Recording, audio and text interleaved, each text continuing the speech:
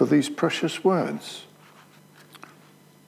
And we thank you that throughout our study of the letter to the Hebrews over the last number of weeks, you have revealed and reminded us of some truths. So we pray that you would do the same this evening. I pray, Lord, that you would give me the right words, and I pray, Lord, that each of us would have the willingness to listen and to hear. Not me, but you, Lord. And we ask this in Jesus' name. Amen. So, Hebrews 12, verses 1 to 13, and I shall just do an introductory bit and then I shall read the text itself. I want to start with a well-known phrase, no pain, no gain. And that's where we are tonight. Mo Farah won the Chicago Marathon 11 days ago. Did you know that? Well, I saw it on the news. And he, in the process of doing so, he broke the European record for the marathon. He's already got the British record. That chap is amazing. What an athlete. Such determination, such inspiration. I can't begin to think about running a whole marathon. 26 odd miles. In my a little more than 30 years in the army, I had to keep fit. And for a lot of that time, I did it by running 3 times a week or so for 3 or 4 miles at lunch times. Not something I enjoyed. In fact, I hated it. I'm not one of life's natural athletes. But I did it because it was enough to ensure that I passed the obligatory fitness test that happened every 6 months, which was grueling. This evening, we're going to hear the author to the letter to the Hebrews describing our Christian lives as a marathon of sorts. Life is not just a sprint where you give it your all for a short time and it's quickly over. It's a long-distance run. It's easy to get worn out and to want to throw in the towel long before the race is over, and it takes stamina, it takes patience, and it takes endurance. But how do we keep running when the hills are too steep? How do we keep from losing our faith when problems and challenges of life seem insurmountable? How do we run to the end when we're exhausted and hurting? Well, it might sound a bit trite, but here's that old expression again. No pain, no gain.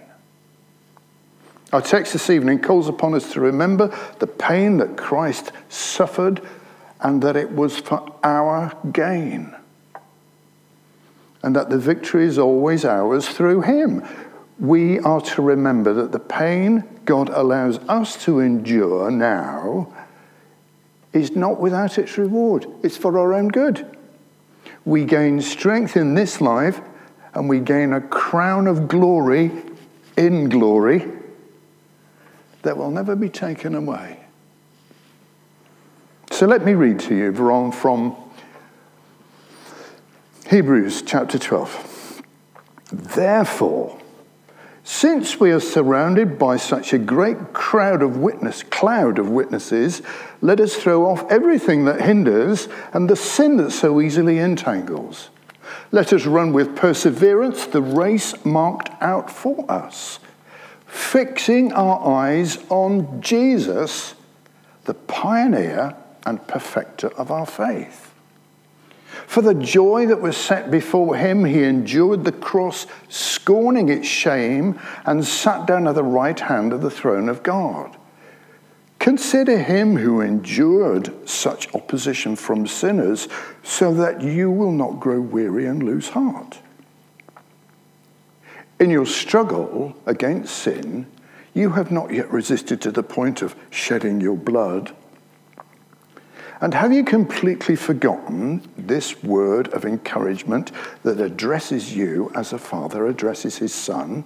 It says, "My son, do not make light of the Lord's discipline, and do not lose heart when he rebukes you, because the Lord disciplines the one he loves, and he chastens everyone he accepts as a son."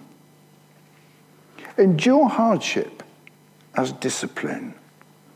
God is treating you as children. For what children are not disciplined by their fathers? If you are not disciplined, and everyone undergoes discipline, then you are not legitimate, not true sons or daughters at all.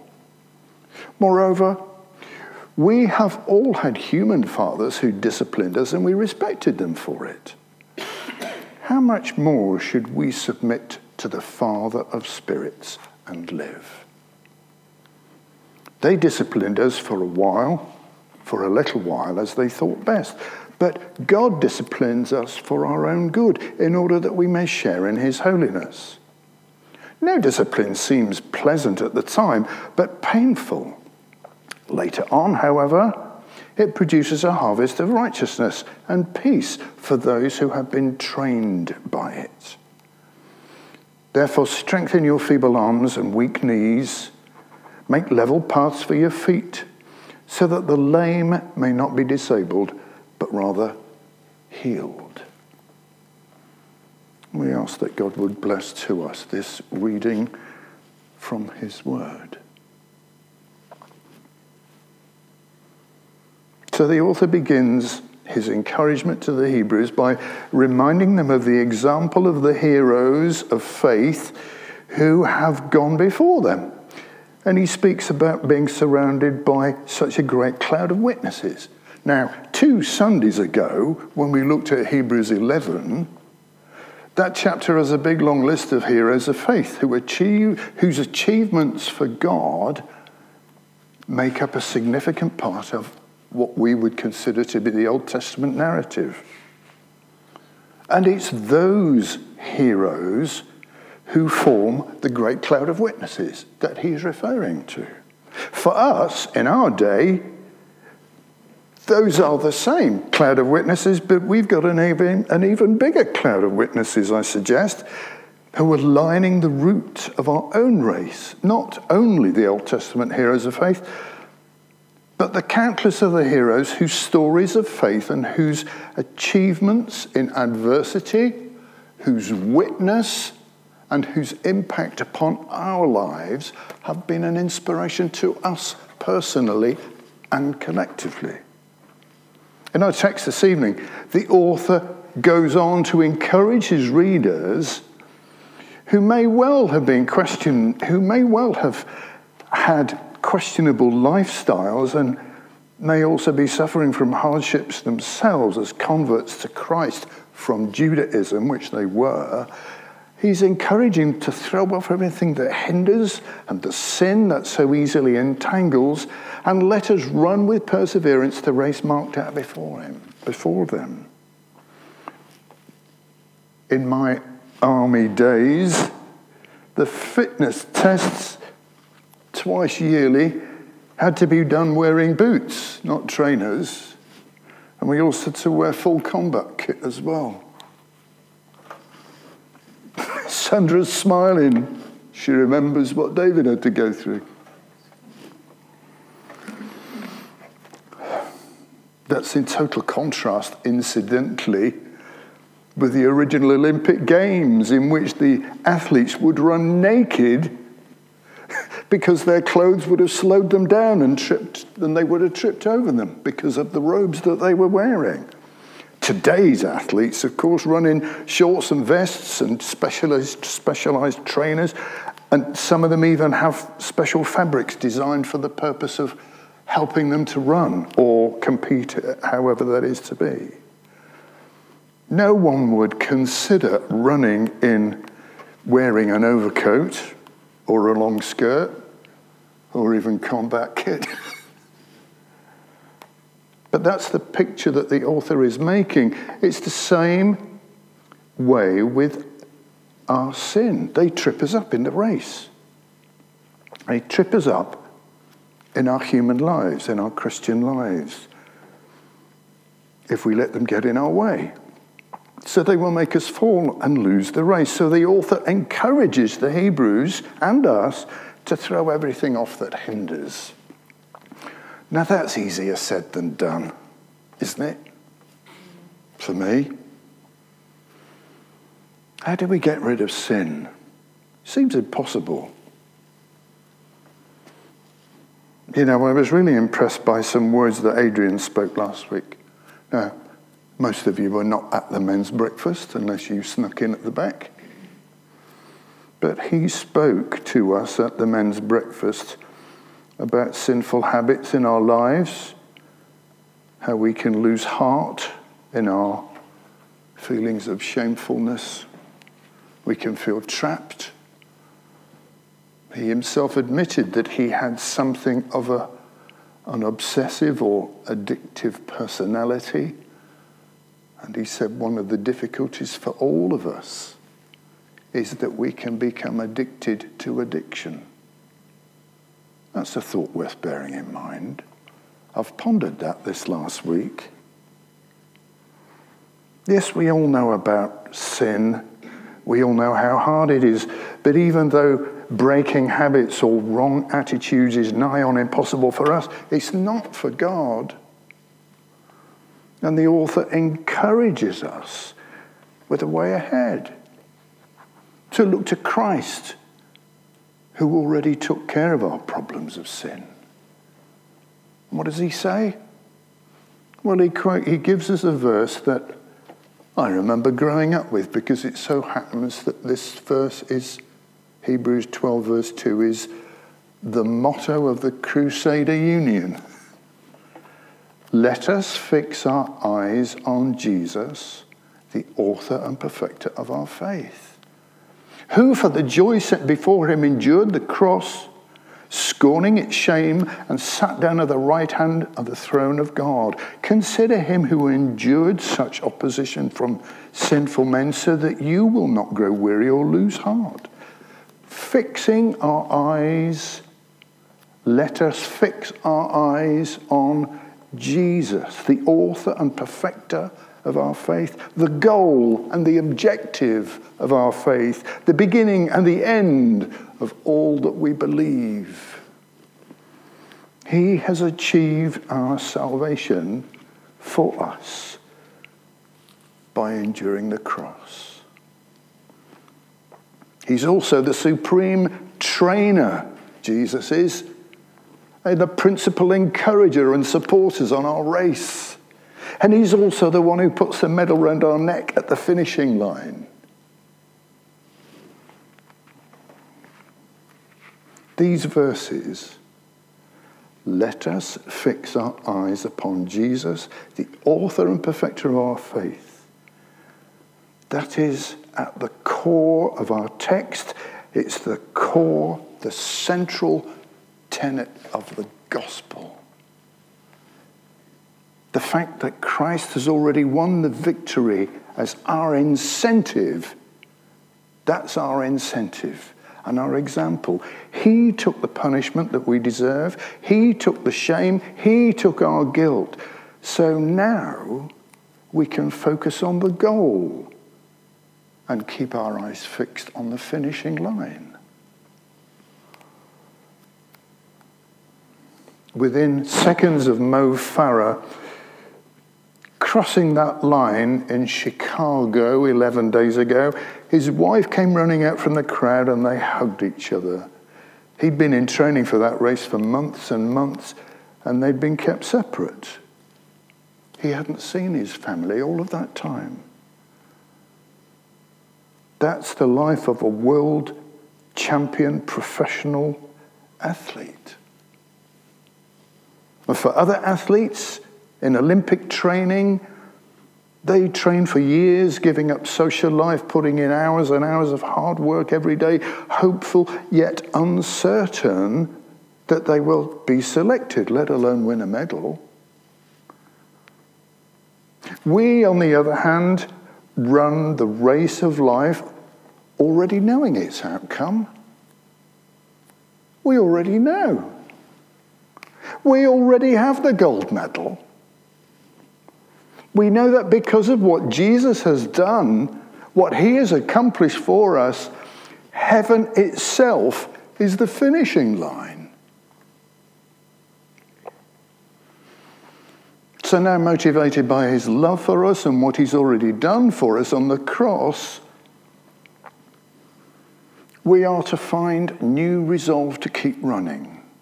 We're called to consider what he did for us and our certain reward, and let that knowledge and our faith give us confidence and assurance to help us to guard against growing weary and losing heart. But if Christ has already run the race for us,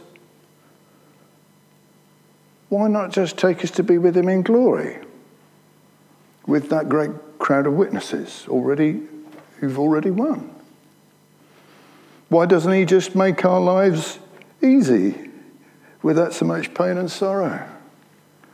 Why does God allow us to suffer?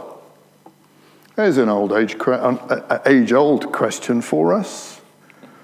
The answer may not be easy or comfortable for us, but the author of the Hebrews says God allows you to suffer because he loves you. When God allowed suffering to enter the lives of the Hebrews, he was demonstrating his love because he was strengthening them in their faith. Running around the streets of Woolwich and Shooters Hill 3 times a week, and particularly the 6-monthly fitness test for all of those years, often felt like punishment while we were struggling to do it. But it was for our benefit. Being fitter and healthier was much more than just being a military requirement. It was to our own advantage. We were the benefiters. No pain, no gain. When God allowed the Hebrews to endure hardship, it was for their own good. I've no doubt that it felt as if they were being punished. So how could they be sure that their suffering was caused by God's love and not by his anger? Well, if we go back to the text again, in verse 5, we read this: "You have forgotten my words of encouragement that addresses you as sons. My son, do not make light of the Lord's discipline.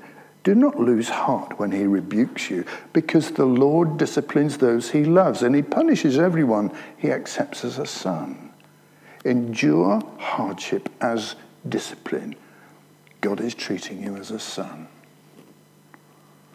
The author reminds them of God's word by quoting a passage from Proverbs chapter 3, in which God told them that he would discipline his sons. And that's precisely what is being repeated. Uncomfortable as it feels, he lovingly disciplines us so that we can grow stronger. Verse 7, "For what son is not disciplined by his father? If you are not disciplined," and everyone undergoes discipline, "then you are illegitimate children and not true sons. Moreover, we have all had human fathers who disciplined us, and we respected them for it. How much more should we submit to the Father of our spirits?" Our fathers disciplined us for a little as they thought best, but God disciplines us for our own good, so that we may share in his holiness. The Hebrews knew, not just from God's word, but also from experience, that true discipline is done out of love, not from anger. As a child, that's difficult for us to understand, isn't it? Isn't it? We've all been disciplined before as children, as younger people. We may have thought that our parents were unreasonable or cruel for grounding us or restricting pocket money or whatever it was.